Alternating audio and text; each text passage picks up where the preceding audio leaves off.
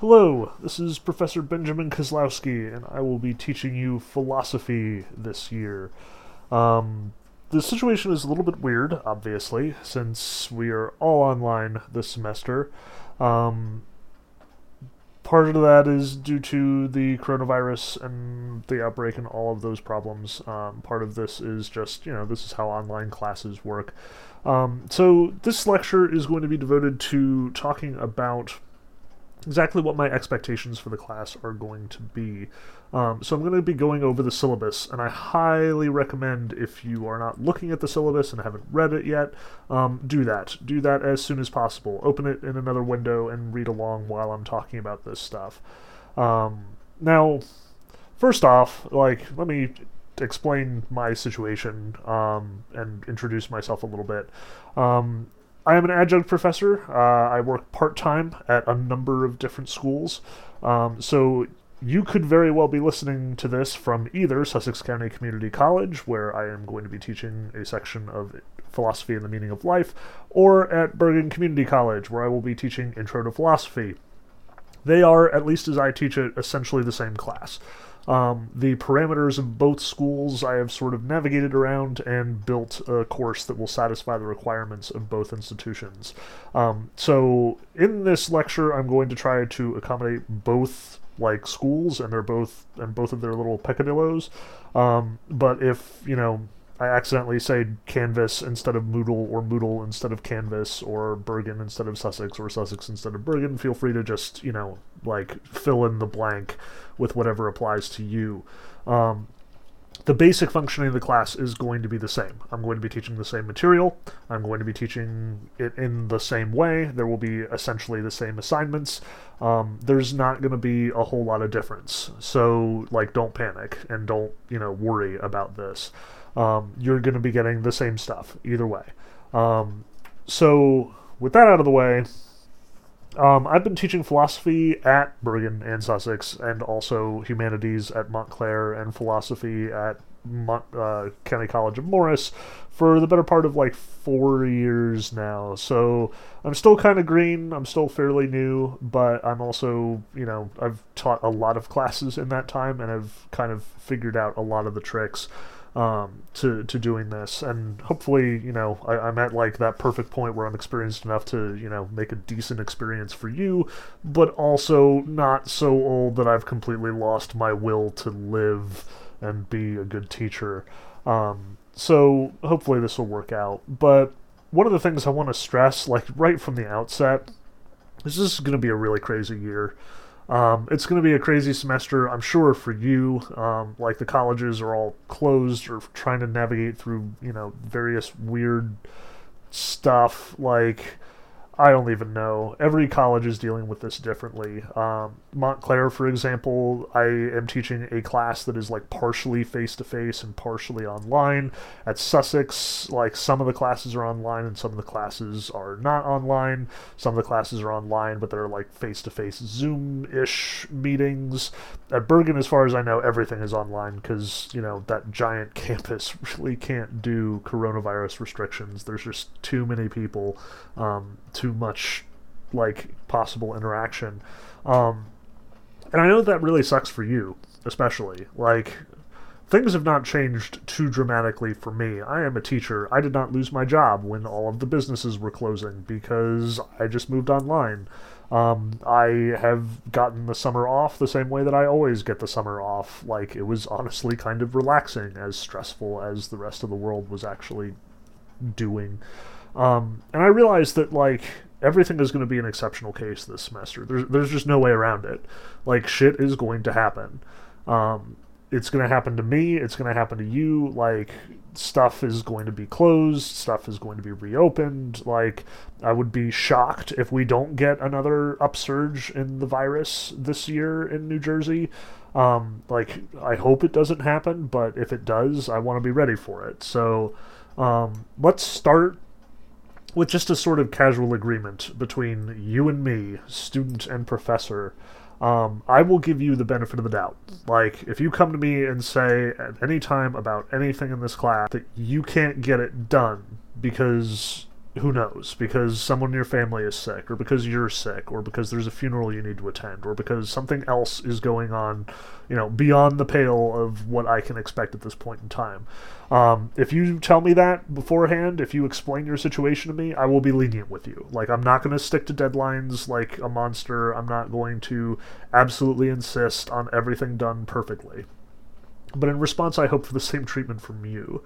I am currently scheduled to teach 4 classes, but there are rumors at this point in very early September that will go up to 5. That's a full load for me, like at the best of times. I have only ever once done 6 classes at a time, and that nearly drove me to insanity. So it's going to be stressful, especially because I'm doing more work than I usually would. Moving online has actually, stressed teachers out more, as much as everybody thinks that it's super convenient that I don't have to drive to class or host lectures in person. In fact, it just means a lot more work behind the scenes, a lot more emails to students, a lot more interactions that are not direct, and it takes 3 times as long to have an email conversation as it does to just talk to a student. So it's inconvenient, on my end and on yours. And I realize that, and I want to take that into account. So if you are willing to give me the benefit of the doubt and overlook the couple of times that I screw up or respond to an email late or whatever, I will do the same for you. I will overlook the time that you turned in a response paper a little bit too late, or the fact that you need a little extra time on one of your assignments, whatever. Let's just be human with each other. There's little enough of that going around these days as it is. But enough preface. Let's actually talk about what we're going to be doing in this class. So first off, you will look at the syllabus and see all of the specific information. My name and email address, stuff like the section number and dumb things like that. This will be useful down the road, but probably not so useful to us at this point, and probably doesn't need a whole lot of explanation. So the first thing that you really need to focus on, the first thing that we really need to talk about, is the textbook. I have been using the Classics of Western Philosophy 8th edition for a long time. It is an amazing textbook. I have never wanted to move away from this textbook. I get the emails from different textbook manufacturers all the time. They're like, look at this fancy new textbook. And I'm like, I don't care, because my textbook is awesome, and I do not want to change it. It has been around for a while, obviously, since I've been teaching out of it so long. It is also really cheap. It's $30 to $40 at most of the places that I can find it. It is likely available in the bookstore. If not, feel free to track it down on Amazon. It is basically just a giant freaking anthology. No actual written material, nobody explaining stuff to you. It's literally just text after text after text after text from great philosophers. And that's what we're going to be doing in this class, primarily. We're going to read philosophy, as it was written by the philosophers through history.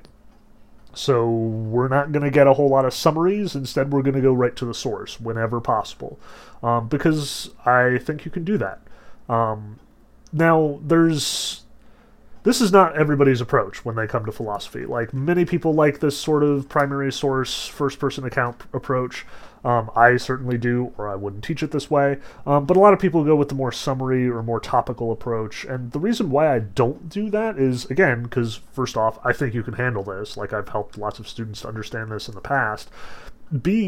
Or second, I think it's more interesting. I think it gives you an opportunity to engage with this material on a deep, meaningful level.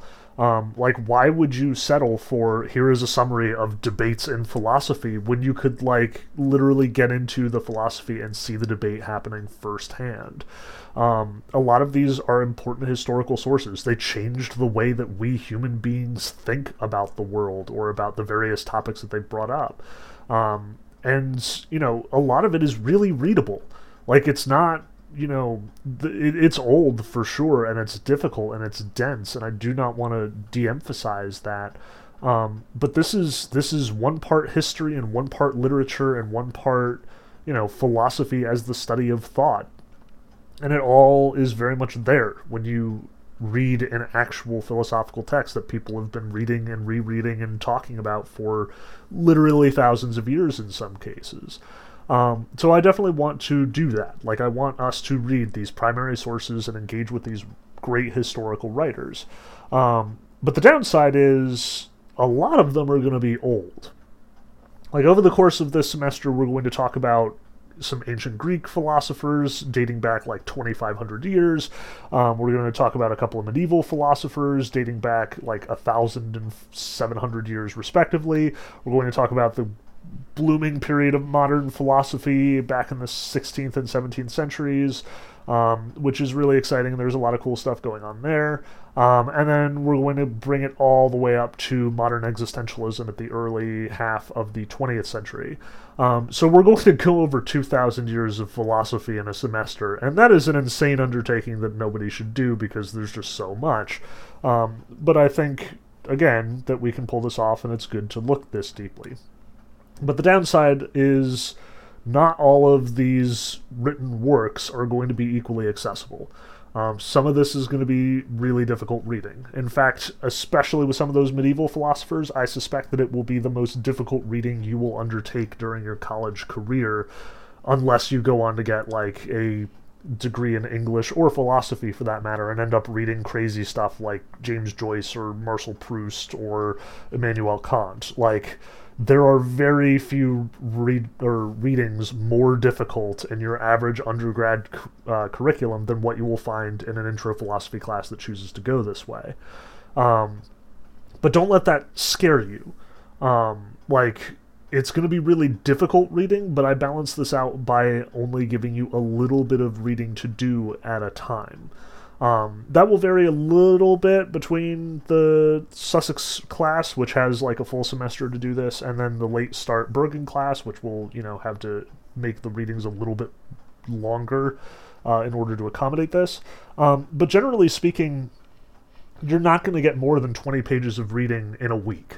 And I know that that's, sometimes a little bit daunting, like it may be more than you're used to from high school, but at the same time, like, this is nowhere near the sort of expectations that you would get from an English class where it's like, here is a novel, read it in this week or 2 weeks.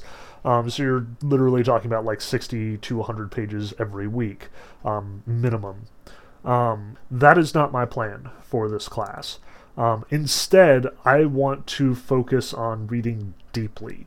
I want us to take these texts apart, like piece by piece, phrase by phrase, argument by argument.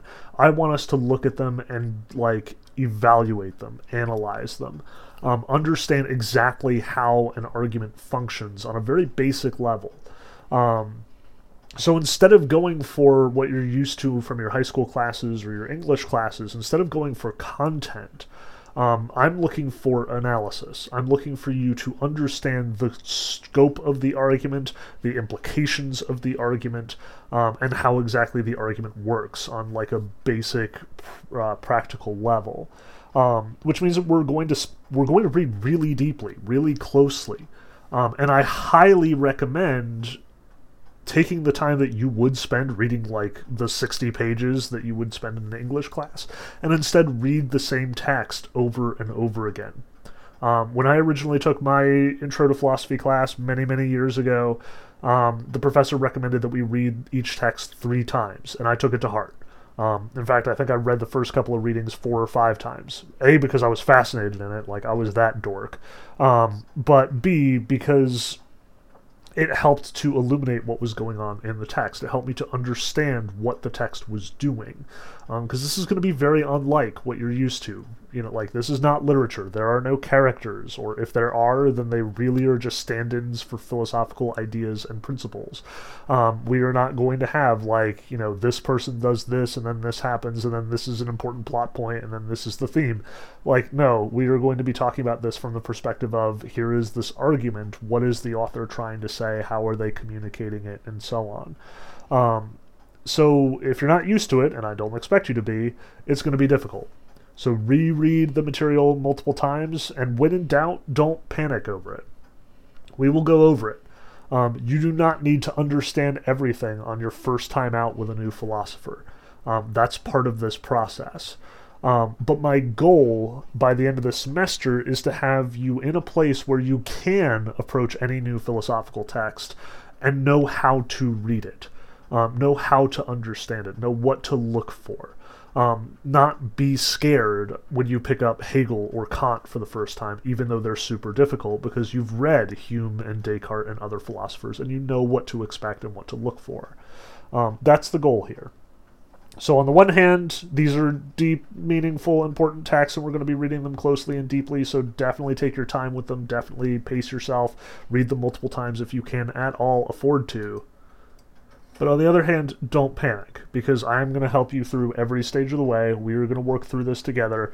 If it becomes overwhelming, just push through, try and understand as much as you can, and then go back and try it again after you hear the lecture, or however you want to do this. Now, as to what we're actually talking about, like the obvious subject here is we're going to talk about philosophy.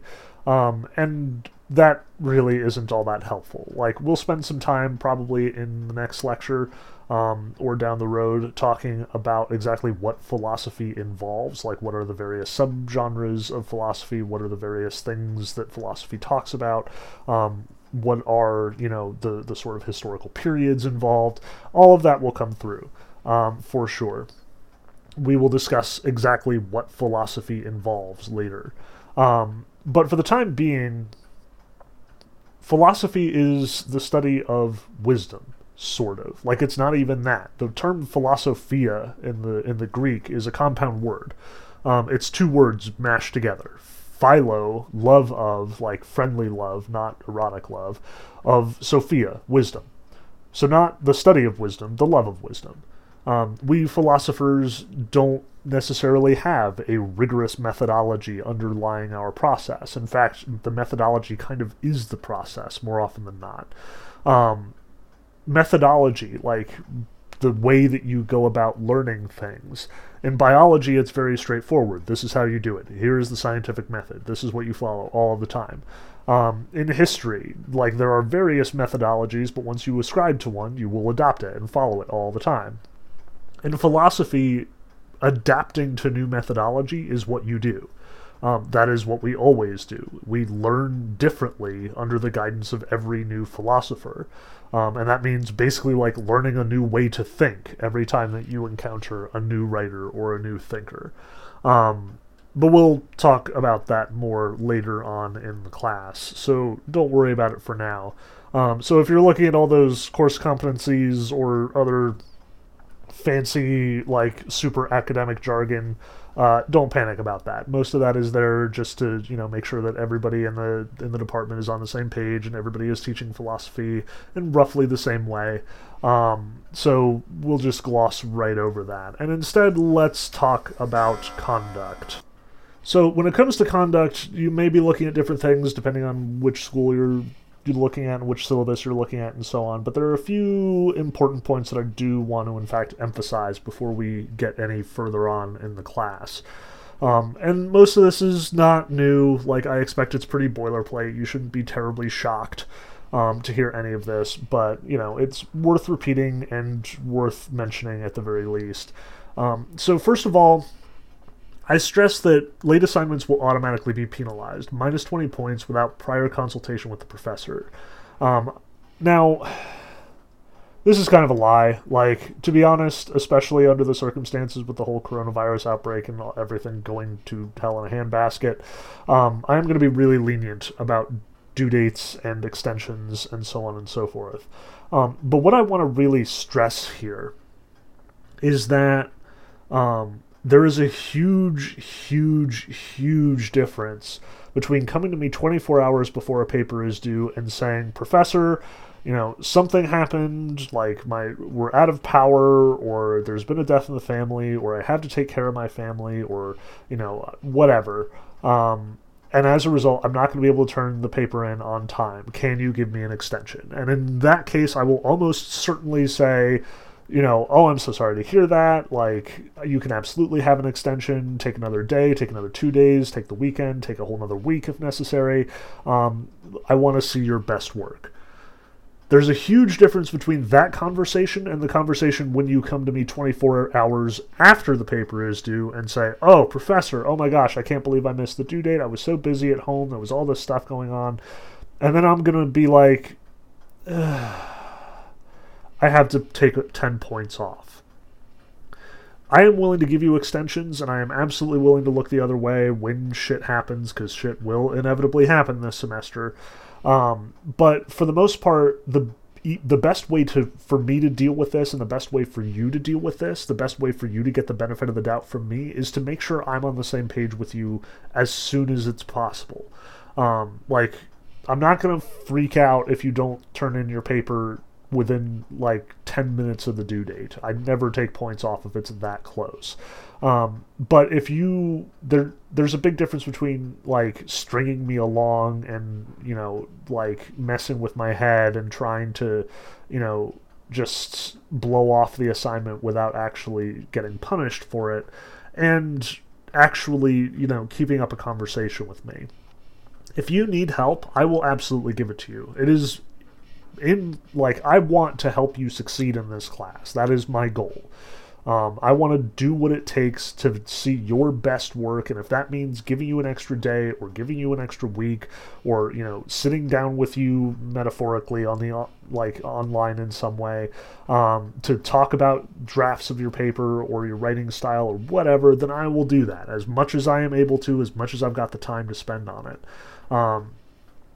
But just feel comfortable letting me know what you need.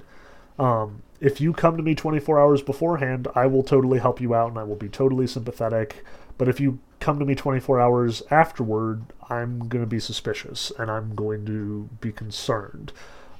Just save yourself the trouble. Let me know. Like, if you in fact have to run off to a funeral or something, just shoot me an email. Say, hey, professor, I know that we've got this due date coming up and I don't have a lot of time to talk, but I got to be with my family right now. That's all you need to say. And I'll be like, okay, here's your extension. Let me know if you need more time. So, if I don't hear from you at all, yeah, I'm going to take points off. And eventually it'll be a 0 if I do not ever see an assignment from you. That will be non-negotiable. You've got to do the work in this class in order to get the grade. But I will work with you as much as I can to make sure that, your circumstances are accommodated. That I get the chance to see your best work, or at least the best that you can afford to give me under your situation. So don't be afraid of me, is I guess what it comes down to. I know that I have this very deep, intimidating voice, and that I am only ever going to be to you a face on the far end of a telephone line, so to speak, because now everything is wireless. But don't feel afraid to talk to me, to send me an email, to send me a message through Canvas or through Moodle, to open up a dialogue with me. If you are confused about the material, or if you need help with an assignment or whatever, just let me know. And I will help in any way that I can. You are not bothering me. You are not pestering me. My time is not so valuable that you cannot possibly interrupt whatever I'm doing. Sometimes I may think that that's the case, but I am wrong. I am here for you. I am here to help. So don't be a stranger. Let me know what's going on at whenever you need the help that you need. Now, the one exception to this is plagiarism. Nobody tolerates plagiarism, and I do not tolerate plagiarism because I am a person. Plagiarism will not be tolerated. Plagiarized assignments will immediately receive 0 credit. This is as close to a hard, fast rule as you're going to find in this class. It's just don't mess with it. If you plagiarize, you get a 0 on the assignment. It's going to be that direct. So just don't even flirt with it. It's not worth it. In order to properly snow me, you will have to put in more time and effort than you would if you just wrote the damn paper in the first place. So don't plagiarize. We'll come back to this. Third, students should conduct themselves professionally and should preserve the classroom setting as a place for free intellectual discourse. And again, this one I suspect is familiar to you, but I want to sort of just contextualize this a bit. So I realize that the world is a giant flaming garbage pile of shit right now. It is like people are angrier than ever. People are like vehemently political and polarized right and left, and it seems like you can't go online for 5 minutes without finding yourself embroiled in some like shouting match between political opponents or like violently passionate people just arguing for the sake of arguing, perhaps even in bad faith. I get that. I understand that that's a thing. But you have to understand from my angle that we cannot do that in this class. Like, I realize that the rules of the internet allow us to sort of adopt these caricatures of ourselves, that we get to like act like an asshole because there's zero consequences and because sometimes it's just fun to mess with people and whatever. I have never been terribly into that, just because me, but I realize that that's a thing that people do. We don't deal with issues on the internet, we post memes about them, and we make them funny, and we belittle them, and we boil them down to their, like, most basic, most repeatable, most mimetic quality. We make memes, in short. And that's cool on the internet. Don't do it in this class. When I say that students should conduct themselves professionally, part of that is because this is serious stuff. We are going to be talking about very serious issues in this class. Philosophy very much is the study of the stuff that is foundational to who we are. Questions like, is there a God? Questions like, what is free will and do we have it? Questions like, do we have an obligation to one another, or should we just look out for ourselves? Like, these are questions that I deal with on a regular basis in my ethics classes, in my intro classes, wherever. And we're going to run into them. We're going to run into some of these hot button political and religious issues. And if we're going to talk about them in here, if we're going to feel free, comfortable talking about them in here, you know, nobody can feel attacked when that happens. And I realize that, like, this is really freaking difficult. We are not normally trained to do this. Like, I imagine, because I have virtually the same rules in my family, I imagine that every time that you get together with like all of your different family members from all of their different backgrounds with all of their different conflicting perspectives, that there are like secret implicit rules in place. Like, we all meet for Thanksgiving dinner, but there's a rule: you don't talk about Trump because it'll make Aunt what's her face and Uncle what's his name and so really, really mad, and it'll get violent, and like people will get drunk and it'll be bad. We do not have that luxury in here. We cannot just ignore these topics. We cannot just pretend that they don't exist. We're going to talk about, you know, does God exist? And if so, what does he look like? We're going to talk about, you know, do we have free will? We're going to talk about what makes a human being a human being. We're going to talk about when are we responsible for our actions and when are we excused for them. And this is heavy-duty stuff. Like, this ties into major hot-button issues like abortion, like what is a human being, like is there a true God to believe in, and are people wrong about this? And what I'm going to stress more often than not is not, you know, we can all get along and we can all agree. Instead, I'm going to stress, you know, there are disagreements. You cannot have it both ways. I'm going to strongly encourage you to pick a side and stand up for it multiple times in this class, not just like in the papers, but also in your conversations, like on the discussion boards, anywhere that you talk about this stuff. And I want to stress, like, there's nothing wrong with having an opinion. Like, you should absolutely have opinions, believe in things, and back them up. But there is a huge, huge, huge difference between backing up your opinions by making a well-crafted, well-reasoned, articulated argument and just shrieking at people.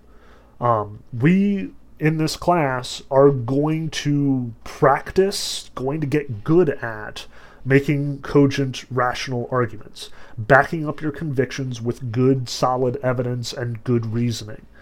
That's what all of the philosophers we're going to read in here do, and that's what we should be doing as well.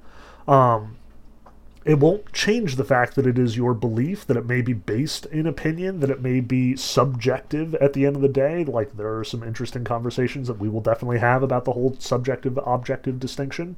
But at the same time, you can't be afraid to back that up. And the key, at least in my mind, the key to this whole, like, how do you have a civil conversation about stuff that is so, like, important to us as, is there a God, because that might involve our eternal salvation or wasting our entire lives. The only way that we can have that conversation without, like, it devolving into shrieking and madness is if we recognize that there is a fundamental difference between the idea that you have and the person who has it. We need to talk about the ideas. Does God exist? Yes or no? Is this a defensible position, or is this a position that is not defensible? Is it good to believe in God, or is it bad to believe in God? Is God like a rational concept, or is it self-contradictory? These are conversations we need to have in this class. But what we don't need to do is say that you're a moron if you believe in God. Because that's not warranted. It's not justified. The idea may be defensible or indefensible. We may think that the idea can't stand up to scrutiny, but at the end of the day, that's got to be different from the person who believes in God, the person who believes pro-life or pro-choice, the person who agrees with this idea versus the person who disagrees with this idea. So that's the line, at least for me. Talk about the ideas, and I want it to be important to you. Like, I don't want you to just blow it off, to pretend like nothing matters. It does matter. Like, it has huge repercussions for the world and for us and for what we believe and for how we act and for how we conduct ourselves. Like, do not belittle this stuff. But do not turn it into a personal grudge match. If a person attacks your idea, defend your idea, not yourself. So, likewise, if you are attacking somebody's idea, attack the idea and not the person. This gets conflated online all the time. Like, literally within the last 24 hours, I have responded to people who were attacking my political idea with personal attacks on Facebook and on social media and elsewhere. Like, this happens all the time. We do not draw lines here. But in this class, we have to. Because we need to talk about this stuff, we need to talk about it seriously, and we need to talk about it in a way that makes everyone safe at the same time. So I want it to get tense in here. I want us to feel put on the spot defending these ideas that we hold very dearly. I want us to sweat, in short. But I don't want blood, and I don't want tears. So in order to avoid that, you have to first off and most obviously not make it personal. Like, I will totally stomp on you if you attack someone in this class rather than an idea that they are presenting. And if I don't, call me out on it. Like, by all means, if I am letting someone just steamroll another student, that sucks, and I should not be allowing that, so get on my case. But on the other side, and this is a little trickier, don't take it personally. Recognize that, they're, like, I know that we hold these ideas very dearly, and they are very, like, intrinsic to who we are, and, like, if you believe in God, that is a major part of your identity as a human being. But there is a huge difference between a person attacking your idea and a person attacking you. Defend your idea. Stand up for it. But don't jump to the conclusion that you are being personally attacked. Give your fellow students the benefit of the doubt, in short. Give me the benefit of the doubt, because I'm going to screw up from time to time. And then only take it personally when there's no other possible interpretation at hand. When somebody goes so far as to say, you're stupid, or that's stupid, or, like, I can't believe that you think that. Like, that's too far. That's the line. And that's where I'll step in, if all goes well. So again, like, treat each other with respect, in short. Treat each other like human beings, capable of reasoning, capable of thought, capable of having good ideas that disagree with your good ideas. we'll talk about this. Like, we will absolutely get into these conversations. Stand up for what you believe in, but don't let that become just a grudge match. Don't let it become personal. Does that make sense? All right. Connected to that is my last point. This is philosophy. Questions and mistakes are encouraged. And I realize, like, this is a kind of hard thing to swallow. I realize that, you coming to my class online or otherwise is just one tiny little part of what's going on in your life at this point, as far as like your relationship with your family and your relationship with your friends and fellow students. I realize that, like, in the course of this class, the same people who you will be debating with, the same people who you will be going online and having conversations with, are the people who, are your friends or are your enemies or are the people who you are dating, or, like, I don't even know. There's so much complexity to the social dynamics here, and it's none of my business, and I don't want it to be any of my business. But where it becomes my business is when it interferes with your ability to learn. And I realize that, like, as a college student, as a young person, as a human being in general, you have a certain social obligation to look capable, strong, confident, like you know what you're talking about. What I want to stress is, stop. You don't know what you're talking about. Like, none of us do. I don't know what I'm talking about, and I've been teaching this for 4 years and studying it for another, 10. This is difficult stuff, and most of the questions we raise in this class will not have answers, or at least not very clear, obvious, self-evident, and provable answers. We're going to be spending a lot of time in gray area. We're going to be spending a lot of time confused. We're going to spend a lot of time not knowing what's going on. And that's a good thing. Philosophy is about questions more than it is about answers. It is about admitting what we don't know more than looking like we're really smart. And the thing about this is it doesn't jive with those social mores and social responsibilities. Like, you can get way farther in life looking confident and looking like you know what you're talking about than you will if you spend it perpetually taken off guard, perpetually looking stupid or mistaken. But the funny thing about being stupid and making mistakes is that that's when you learn the most. Like, you don't learn anything from confidenting your way through life, from just bullshitting your way through every interaction, pretending like you know what you're talking about. You learn when you say something dumb and everybody laughs at you. You learn when you make a mistake and you feel bad about it. You learn when you admit that you have something to learn, in short. You learn when you recognize that you don't know something. Because otherwise you just assume. And, then you're frequently wrong, and it doesn't matter because you just pretend like you're not. And that doesn't get you anywhere. So if you want to learn something in this class, and I assume you do because you're taking it and are not actually PhD scholars in philosophy at this point in time, then you have to be willing to look dumb from time to time. You have to be willing to raise your hand or post something dumb on the discussion boards or say something stupid, and let everyone see that you don't necessarily know what you're talking about. You have to be willing to admit that, in short. And don't be afraid to. Like, I'm going to be requiring those discussion board posts every week. I fully encourage you, if you don't know the answer to a question, say that. Say, I don't know. Like, here is this passage that I read that I thought was interesting and thought talked about that, but I'm not entirely sure what's being said here. Like, don't just say, I don't know, and, knock off for lunch. That doesn't help anyone. Say, I don't know, and this is why. This is what I struggled with. This is what I failed to understand. This is what I thought it meant, but this is why I think that might be wrong. In short, leave your pride at the door. Recognize that within the boundaries of this class, your primary obligation is to look dumb and learn new stuff. And hopefully, because everybody is hearing this lecture, once again, we'll give each other the benefit of the doubt, and nobody will think less of you for, putting yourself out there and figuring out something you didn't know before. Hopefully we will all do that at some point in time in this class. So don't be afraid.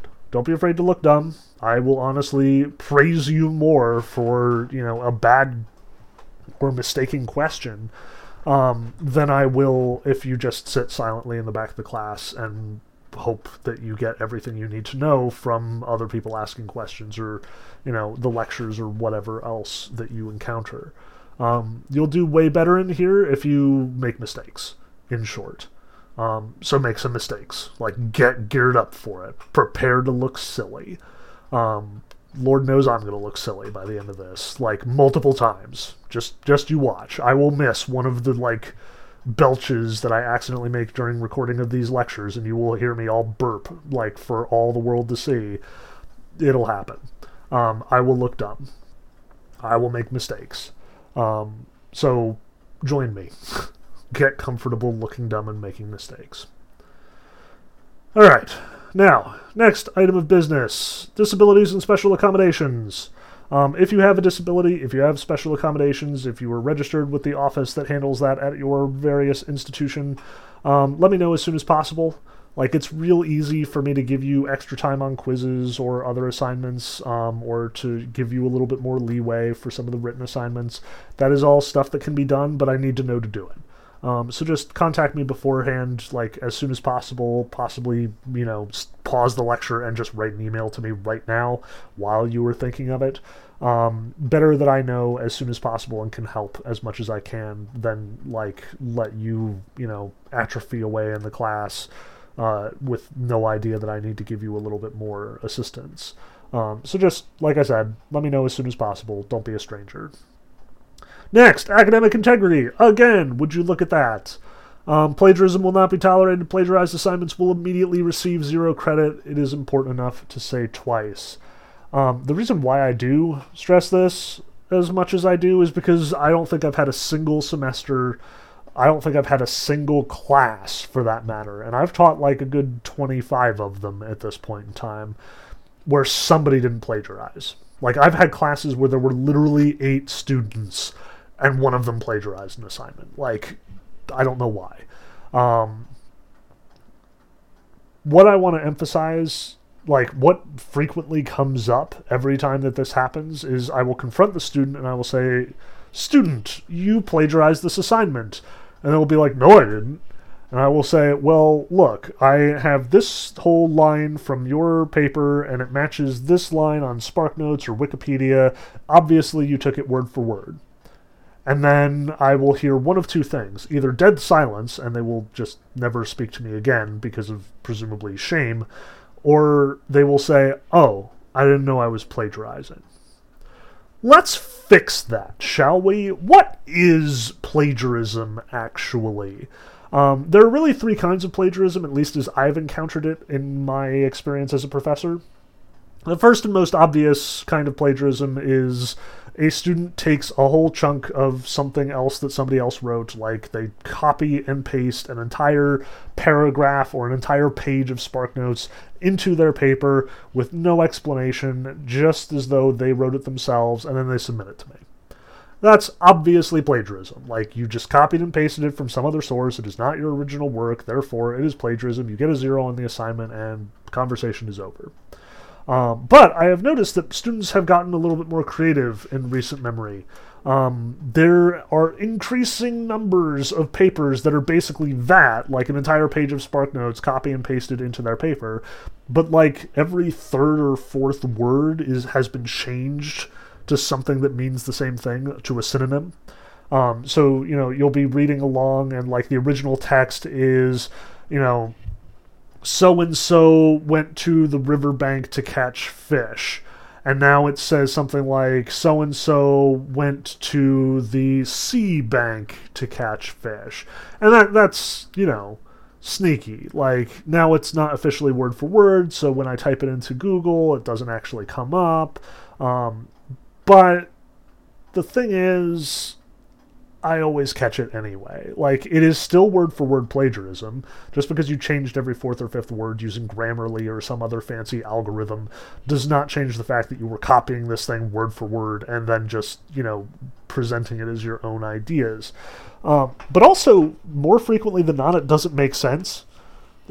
if you have ever tried to, translate an entire sentence or like an entire paragraph, or tried to do your French homework by typing stuff into Google Translate and just copying and pasting whatever it spits out, that doesn't work.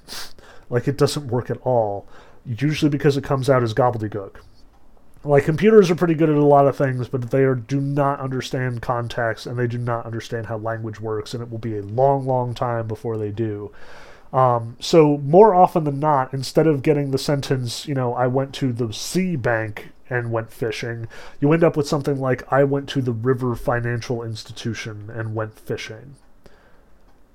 And you don't fish at financial institutions. You fish at banks in rivers.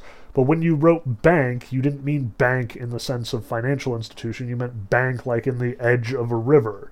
So now it doesn't make any sense at all. So when I see stuff like this, like people using weird vocabulary in weird places that doesn't flow with the rest of the sentence and only kind of means what they think it means, I start doing Google searches and I, poke around on Turnitin a little more, and lo and behold, it's plagiarism. I can usually track it down to the source. Once again, the student gets a 0. Frequently, they'll put up a fight with me over it. Doesn't matter. Still a 0. Still busted. And they still fail the assignment. It's still plagiarism, in short. So don't do it.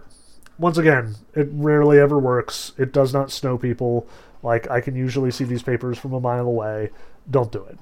Now, the third type of plagiarism is the most ambiguous and the one that students do honestly struggle with from time to time, so, I am willing to give a little bit more leeway on this one. This is paraphrase. So if, in fact, you are looking at this great argument on SparkNotes, like you are looking at, an analysis of Descartes' argument from Meditation 3 on the existence of God, and SparkNotes, breaks it down in a way that's really, really elegant, and you really like the way that they describe it. So you think to yourself, I want to use this argument. And you basically reproduce the argument, the ideas that SparkNotes presents, but you put it all in your own words. The trouble is, at the end of the day, I look at it and I'm like, this seems awfully familiar. And then when I go to SparkNotes, I see that the whole argument is presented in 2 paragraphs. Paragraph 1 has point A, B, C. Paragraph 2 has point D, E, F. And then I look at your paper, and lo and behold, in 2 paragraphs, I see you have in the first paragraph point A, B, C, and the second paragraph point D, E, F. And I'm like, you clearly copied this argument, this idea from SparkNotes. This is a paraphrase, but it is still somebody else's idea, represented as your own, and therefore is once again plagiarism. 0, you do not get credit for the assignment. But the thing about paraphrase is that it can be fixed so easily because all you need to do is cite it. Like, it's your own words, you're doing the work, you definitely found the material, it's just, this is research. So if you literally put at the end of this paragraph a footnote that says, hey, found this on SparkNotes, P.S., we'll talk about footnotes in a little bit, if you literally just say at the end of your paper, P.S. I use SparkNotes for this assignment, then we're good. Like, you get full credit for the assignments, good job for finding another resource, good job for recognizing a good argument, full credit. No problem. And the same is actually true with the other forms of plagiarism as well. Like, if you copy an entire page of SparkNotes into your paper and just say, P.S. I took this from SparkNotes, it will not be plagiarism. You might have other problems, especially if you don't include anything else. Like, you do need to present some of your own ideas in addition to whatever you find online, but it won't be a plagiarism problem. So here's the rule of thumb. Cite everything. Like, if you don't know the difference between plagiarism and not plagiarism, then just cite it. Cite everything. It's like, if you went to Wikipedia to get help for your reading, fine, great, awesome, tell me. Just tell me. That's all you need to do. Like, at the end of your response paper, write, P.S. Professor, I used Wikipedia when I was writing this assignment. That's it. That's all you need. Like, even if you don't know whether you plagiarized or not, like, just cite it. And let me emphasize, use everything out there. Like, I know that there are professors out there who are like, do not use SparkNotes. It is a bad source, and it is not academic. That's not me. I know that these readings are going to be difficult, and I know that you're going to struggle with them, and I know you're probably going to want help with them. So go look for stuff. Go find stuff on SparkNotes. Go read Wikipedia. Go to the Stanford Encyclopedia of Philosophy. It is this amazing site that has all of this information about literally everything we talk about in this class, and way more subjects besides. It is written by philosophers. It is edited by philosophers. It is published by philosophers. It's amazing. Like, just type SEP in whatever you're writing, and you will get really cool stuff out of Google, because the Stanford Encyclopedia of Philosophy is amazing. It is what I use whenever I encounter anything in philosophy that I don't really understand. It's probably more dense than you'd like, but it is really comprehensive, and I highly recommend using it, especially when we get closer to the research paper. But just tell me. Just say, I used the Stanford Encyclopedia of Philosophy when I was writing this paper. Just say, I used Wikipedia, and we're good.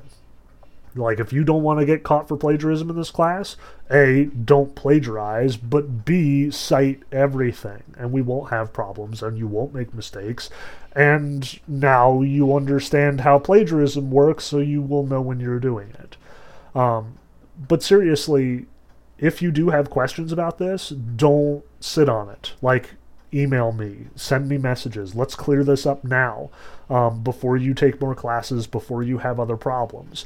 Never mind my assignments. Like, yeah, they're important for our purposes, but like, you don't want to get busted for plagiarism for writing some big important paper for your major. Absolutely, talk to me about it. Let's get this sorted out as soon as we possibly can. Now, as for the actual way that this class is going to work, like, never mind the practicalities, the conduct, and so on. Like, that's important, but let's talk big picture. What exactly is this class going to look like? And I know this is tricky. Like, online classes kind of suck that way, because it's very difficult to get a grasp on what the professor expects from you at any given time, because you're not interacting with them on a regular basis. Which is why I include this section in the syllabus now. How to be a student in this class. Like, ever since the COVID thing went down, I was just like, let's just make this super clear, because otherwise it's going to get way too confusing way too quickly. So here's the basics. This is what I will expect. This is what I recommend that you do on a week-to-week basis. First and foremost, don't let yourself drift. Like, the temptation to disengage is going to be enormous. You will always have things that you would rather do than classwork for this class. It will always be just a little bit stressful getting on and making sure that you do your discussion posts for the week, or emailing me rather than just like letting this question that you have lie, or, you know, even letting a deadline just kind of squeak right by you because you didn't remember exactly which week it was. Oftentimes students think it's easier to just sort of like pretend it didn't happen and go for weeks on end without admitting that they've made a mistake than actually fix it. And P.S., that's the worst possible thing to do in this situation. Like, the best possible thing to do when you're like, oh no, I missed an assignment, is to email me and say, oh no, I missed an assignment, how do I fix it? And then we'll talk about it, and we'll figure it out. But if you go radio silent, I have no idea what's going on. So first and foremost, don't let that happen. Like, if you do get stressed out of your mind, if you do need to take a week off from class, fine, do it. Like, we are all stressed out of our mind. The world is a freaking nightmare to just be a person in anymore. So if you need a day off or a week off or 2 weeks off or hell, a month off, go, do it. Make sure that you take care of yourself first. This class should not be the most important thing in your life. If it is, you're doing life wrong. Like, I will stress its importance, absolutely, but, you know, it's still not, no, it's not the most important thing in my life. It shouldn't be the most important thing in yours. So if you need time, if you need a mental health week, take it. Just stay on the same page with me. Like, it'll go better for you in the long run. It may be a little bit stressful now, but better that than mountains of stress later. So just, like, don't let yourself drift. Don't let yourself disengage. Fight to stay focused. Fight to keep coming back to the material week after week after week. Now, as to what the actual weeks should look like, either on Canvas or on Moodle, you will see that I've laid out the class as carefully and as precisely and as orderly as I can. Everything should be laid out chronologically, week to week, so you know exactly what you're reading and what you're responsible for and where the lectures are every single week. It should be really easy. You should be able to look at it at a glance from the modules page on Canvas or the home page on Moodle. But what I'm basically going to expect every week is that you start by reading the material. Like virtually every week there's going to be something to read, or in the next week there's going to be a couple videos to watch on various philosophical things like philosophy and pop culture and stuff like that. Make sure you do that first. Like, again, with the readings especially, I recommend doing them twice. Like, especially when we're doing Plato, because Plato is really, really short. We're only going to be reading like 4 pages a week, so absolutely read it 2-3 times. Get into that habit. But start there. Start with the reading. Then, once you've read it once, maybe even twice, listen to the lecture I've uploaded. I am uploading these lectures for all of my classes, so some of the little fiddly details may differ from class to class. Again, Canvas equals Moodle, Moodle equals Canvas. But, generally speaking, the material is going to be the same. Like, it's still going to be Plato when we talk about the Euthyphro. It's still going to be Aquinas when we talk about Aquinas, and so on and so forth. So listen to the lecture. Read the material, read it twice, listen to the lecture. Then get on the discussion boards. Start talking to people. Talk to your fellow students, answer the discussion questions that I've provided. Feel free to ask me questions. I suspect I will not be online very consistently because I've got like 4 sets of discussion boards to monitor over the next semester, as well as all the other stuff that I'm doing. But I will jump on from time to time, so if you need to like get in touch with me, feel free to email me or send me a message on Canvas in addition to whatever you're posting on the discussion board, and we'll sort it out. But after you read, after you listen to the lecture, get on the discussion board, start talking about this stuff. Interact with each other. Like, we don't have a classroom, so we can't, like, talk in person. This is as close as we're going to get, so hopefully that'll work. Then, after you have done that, complete any assignments for the week. And that will usually be a reading quiz or a reading response. Those are the sort of default assignments that I turn to. Later on in the semester, we'll have some of the more big-ticket items like the analysis paper and the research paper. We'll talk about those more in a moment, and then even more later on as we get closer to it. But that's the basic structure of the class. Every week, starting, I recommend on Saturday and Sunday, because we're basically going to like wrap around every Friday is going to be due dates. Every week, read the material, preferably 2 or 3 times, listen to the lecture, go hit the discussion boards and start talking to each other, and then complete all the assignments, the reading quizzes and so on. Just get into that habit every week. Read the material, listen to the lecture, participate in the discussion boards, complete all the assignments every week. You'll ask me questions like, Professor, what am I supposed to do this week? And I will literally repeat this again. Read the material, listen to the lecture, participate in the discussion boards, complete the assignments. So get into that habit. Like, I recommend reserving like 2 or 3 days a week for this class, or 2 or 3 like hours in the week at various points. Like, get into the habit of doing your reading on Saturday, reading it again on Sunday, listening to the lecture on Monday, participating on the discussion boards between Monday and Wednesday, doing the quizzes or any other assignments on Wednesday and Thursday. Just make it a part of your schedule, and it'll be easier to deal with. It'll be more difficult for you to sort of like break out of that habit. So that's what I definitely recommend. If there are changes, I'll let you know, usually through the announcements on Canvas or something corresponding, like a giant mass email on Moodle or something. Do be aware of that, because, again, shit happens and everything is subject to change. So I'll keep you posted if stuff happens and the format changes. But in the meantime, like I said, read the material, listen to the lecture, participate in the discussion boards, complete all the assignments. Those are going to be your responsibilities. Now, as to what the assignments actually are, like you'll notice, the rest of the syllabus is mostly devoted to that. So let's talk about the major points here. First and foremost are the reading quizzes. This is the most common kind of assignment. Virtually every week is going to have its own reading quiz, possibly two, depending on how I decide to work things with the Brigham students. But you Sussex folk will never have to worry about two quizzes in a single week. Lucky you. The quizzes are simultaneously very sort of simple and very straightforward and kind of very easy to understand, and also murderously difficult. They're all just 10 questions, multiple choice. They're all conducted through Moodle or Canvas, like they're all online. There is no time limit. I used to have time limits. I got rid of them because I found that they were so murderously hard that giving you a time limit was just completely unfair. But also, let me stress, despite the fact that the questions are murderously hard, that's okay.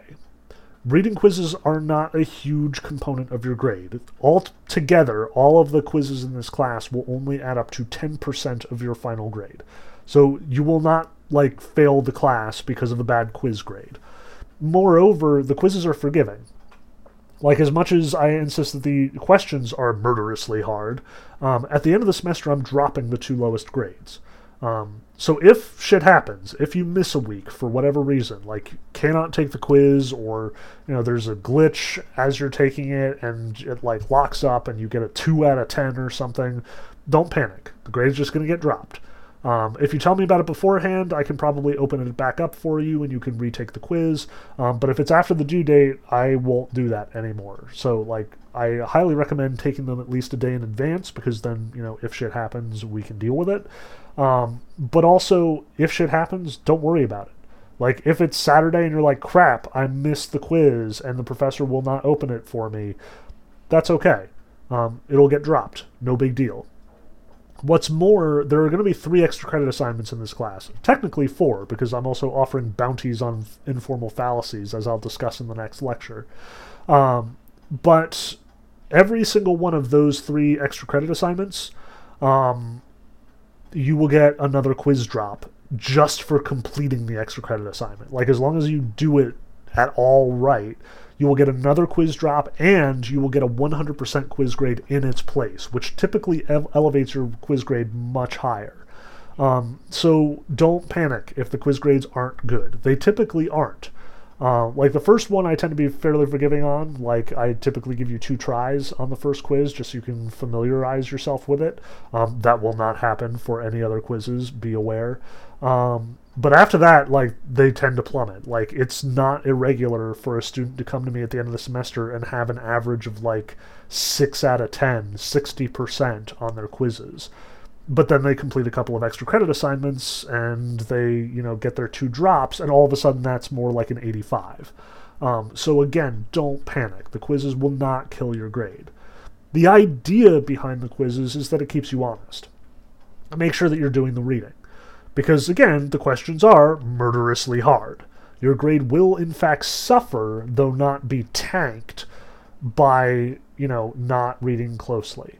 So part of the trick here is the questions are geared to teach you to read these texts the way that I read them, to look for important details, to look for important turns in the argument, to see the main points that the author is trying to come across with, as well as important things that will have repercussions down the road for the history of philosophy. So this is stuff that is really difficult to explain in person. I can't tell you how to read a philosophy text. It's just too fuzzy. It's too learned. It's not something I can articulate, though I can give you tips if you really are struggling and really want help. But the best way for me to actually do this, to show you, is to sort of show you via these tests, these quizzes, to test you on, did you pick up on these important details that I look at and I immediately see are important. So don't panic if the grades aren't great. Definitely do take them seriously, but we'll figure this out. The second kind of assignment that you're going to run into on a regular basis is the response paper. There will be 2 response papers in this class at various times. You'll see them One will be for the Tao Te Ching. One will be for, I believe, Aquinas, though that may be subject to change. The response papers, like the reading quizzes, are supposed to be real low stress. They are not meant to be formal writing assignments where I, am going to kill you or kill your grade if you do not do it correctly. In fact, just the opposite. The research paper and the analysis paper are tough. They are big assignments. They're worth like 40% of your grade. They're a big deal. And I hope that you give it your all, and then I hope that you are I'm going to do my best to adequately prepare you for those assignments when they roll around.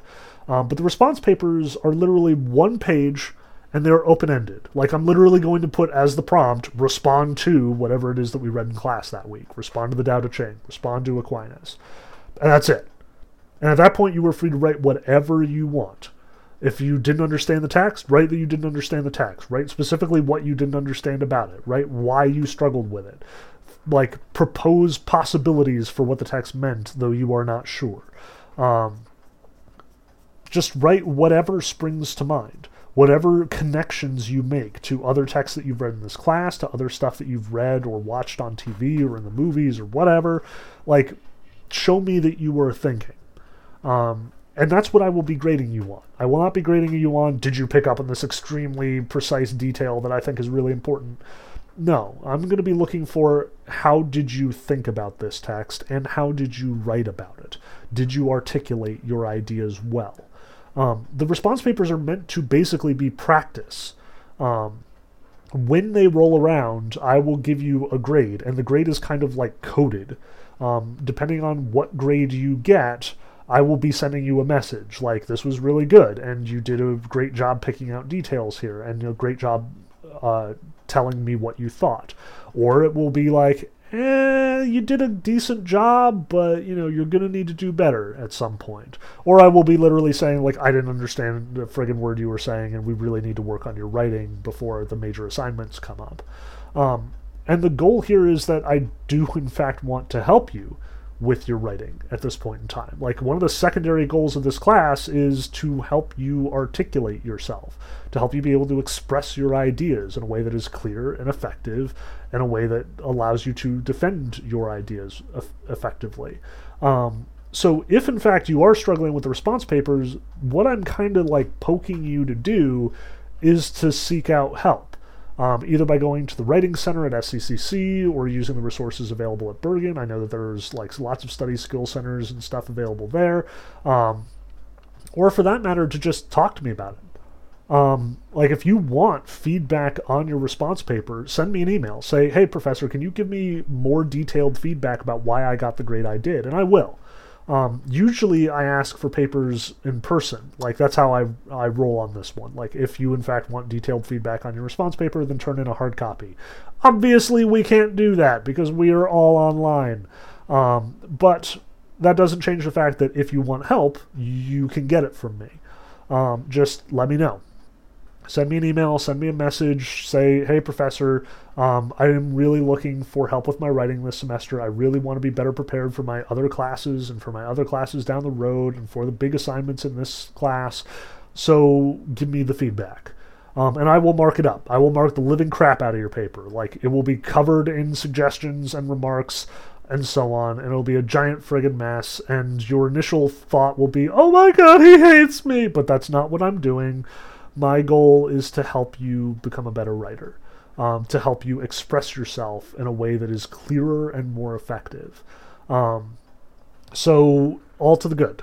And if you want to become a better writer this semester, just let me know, and I will help you do that as much as I can dedicate the time to it. The other thing that you will be doing most often is the discussion posts. There are only the 2 response papers of the course of the semester, but the discussion board posts are going to be every week, like clockwork, even more consistent than the reading quizzes. And the discussion posts are fairly self-explanatory, we don't have an in-class component, therefore we cannot talk about this stuff with your fellow classmates, therefore you've got to get on the discussion posts and you've got to do it online. Every week I'm going to ask 3 discussion questions. They're all pretty substantive questions having to do with the readings. They're all sort of hopefully controversial and, stuff that will inspire some decent conversation.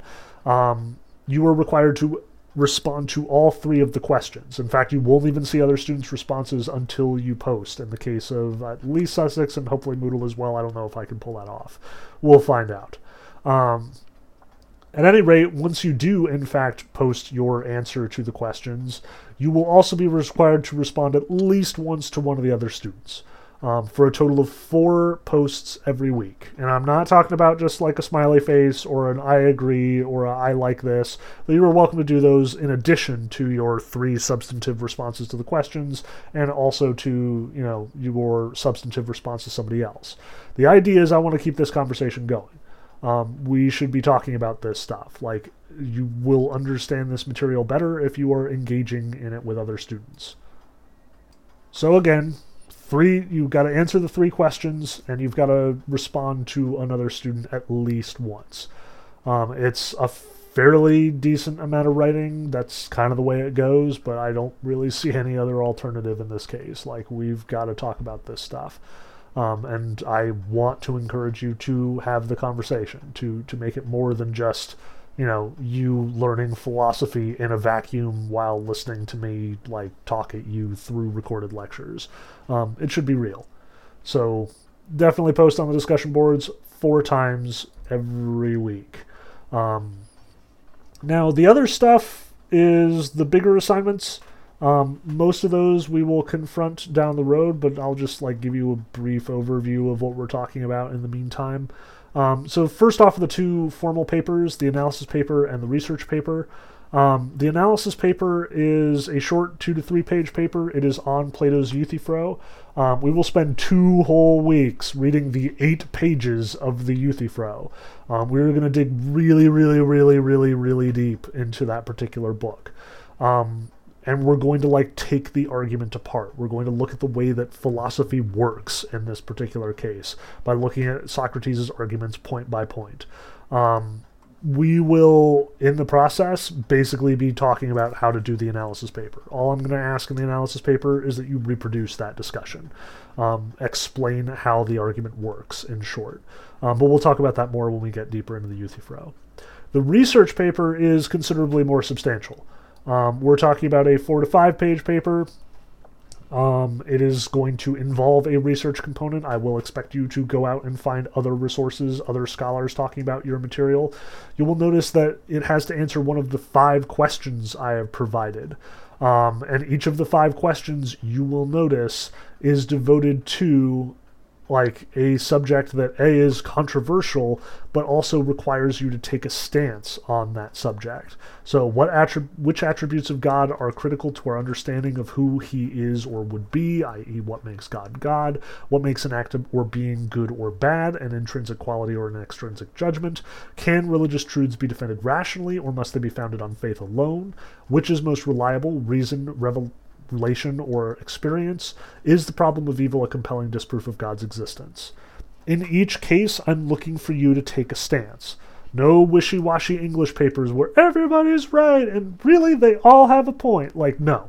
I want you to take a side. I want you to fight for it, to defend it, to argue rationally for it. And I also want you to anticipate the objections of your intellectual opponents and refute them before they are made. That's how philosophy works. That's how basically all rhetoric and persuasion works.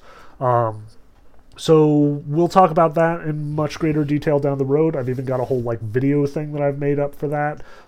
So if you have any questions, we'll deal with them later. The one thing that I will tell you about now, though, is that I am going to expect you to use the Chicago Manual of Style to complete this paper. This is our one formal assignment in philosophy. CMS is kind of the ideal way of formatting your papers. You are probably familiar with MLA, maybe even APA at this point. Surprise, you're going to learn Chicago style by the end of this class. I have a video on that as well. But we'll talk about that more later in the class as well. I would just recommend that you be aware of it. You do not have to use Chicago style for any of the other assignments in this class, but I recommend you practice with it anyway. Go ahead and cite Plato in the Euthyphro for your analysis paper using footnotes and Chicago style. It'll be good practice. The last thing that you need to worry about, well, technically there are 2 things. There's the final exam. That's the last major actual assignment that you're going to be dealing with. That's a partially an objective exam, partially a written portion. We'll definitely talk about that way more down the road. Don't worry about that for now. And then there are the extra credit assignments, which, like I said, there will be 3 of them over the course of this class. They will all correspond to other assignments. One will be for the analysis paper, one will be for the research paper, one will be for the final exam. By completing the extra credits, you will get that dropped quiz that I promised, and you will also get an opportunity for bonus points on those assignments. So keep an eye out for those. We'll talk about them more as we get closer to them. That's basically the size of it, though. The rest of the syllabus is devoted to the schedule. And the schedule you don't need to worry about so much because, again, looking on the Canvas modules page or looking on Moodle's homepage, you should see everything laid out for you nice and neatly, chronologically, so you know exactly what's expected of you every single week in this semester. So if you do have questions about the schedule, if you do have questions about, like, what am I supposed to be doing this week, feel free to email me or message me and we'll sort it out. But in the meantime, you should be good to go. The last thing I want to sort of drive home, like, once again, do not be a stranger. Feel free to email me. Feel free to message me. If you do, in fact, want to have a conversation, like the closest thing to a face-to-face that we can pull off at this point, namely like a conversation in real time online, let me know. I am scheduling my office hours, or like the closest thing to office hours, online with all my classes all the time. So, like, there is an open invitation to all of my students to meet me online and talk about the class if they need to at whatever point. To do that, typically I use Discord. If you are not familiar with Discord, it is a service very similar to Zoom. It was originally designed for and by gamers so they could, like, play Fortnite together and talk to each other all at the same time. But I have kind of adapted it to my purposes as a gamer in my own right. I was very familiar with it going into the whole quarantine business. And I use it for my office hours. I have a classroom reserved for philosophy, and I will totally meet any students who want to chat with me in that server. All you need to do is, again, let me know that you want to talk to me, like, face-to-face, sort of, so to speak, synchronously online, and I will give you the details so you can catch me during my office hours. But again, the big message here is don't be a stranger. I want to help any way that I can that this class be, like, entertaining and good and helpful to you. I do not want to just, like, wreck your grade in this class. That is not my goal. So any help that you need to show me your best work, just let me know. Do not be shy. I will do what I can. So in the meantime, I hope that you enjoy philosophy. For next week, be sure to get online. There should be a link on Moodle or Canvas to the Wisecrack Philosophy of Everything playlist. Just pick a video, any video that appeals to you, and go ahead and play it. They're all about various philosophical underpinnings for various pop culture artifacts. Stuff like, you know, the philosophy of the Joker, or the philosophy of Christopher Nolan, or the philosophy of Boss Baby, or any number of stuff. I'm personally a huge fan of the Nier Automata one, but, you know, you do you. Whatever appeals to you, go ahead and watch one of those videos, and then watch the 2 other videos on critical thinking that I've provided, and then read up on the informal fallacies on the Texas State page that I've offered, because we have yet another assignment. Our 4th extra credit assignment is on informal fallacies and recognizing them in the wild, because it's an election year and it's gonna get nuts. So do all that. Again, read all the material, watch all the videos, read all the stuff online, listen to the lecture that I provided, get on the discussion boards and talk about it, and there's no quiz next week. Your first quiz will be the week after that. So enjoy. I hope you have a good time. Look for me in the chat, and don't be a stranger. Let me know if you have any questions.